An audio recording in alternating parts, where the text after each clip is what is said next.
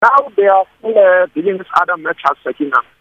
Issues around service delivery. They started around things that are being problematic in communities and around the city, talking about potholes. Potholes are one of the major issues that most municipalities are facing.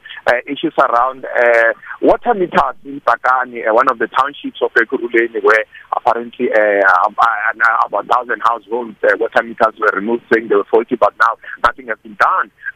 And now around issues of electricity supply, where there are other communities that have been without electricity due to faulty connections and all that. So those are some of the things that are being addressed. But then we're hoping that before the end of the day, the motion would have been tabled, and then we're hoping to see what goes.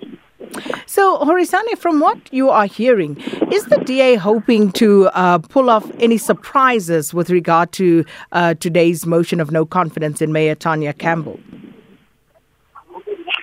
Not that I heard of, but if you talk here, we understand that they've agreed that, okay, fine, if it's going, it will go. But we're hoping to see. You never know with these things. I mean, we just heard now in the Free State about the surprise that the ANC got there when the DA took it. But yeah, according to what we heard, that is that they are okay with it, whatever it comes. They're probably singing the gospel song Kulungile Baba. But we're hoping that we'll see how it turns out with on. And the EFF and ANC coalition, any reasons that were provided for the removal of Tania Campbell? Why do they want her gone?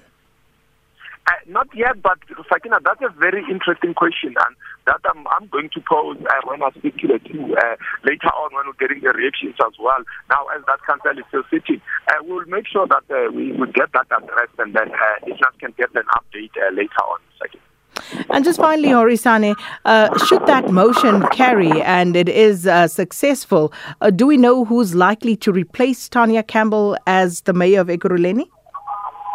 Not at this stage, but we're hoping that while we will see that which parties will fill who and which parties are willing to want to bring candidates forward for the mayoral position.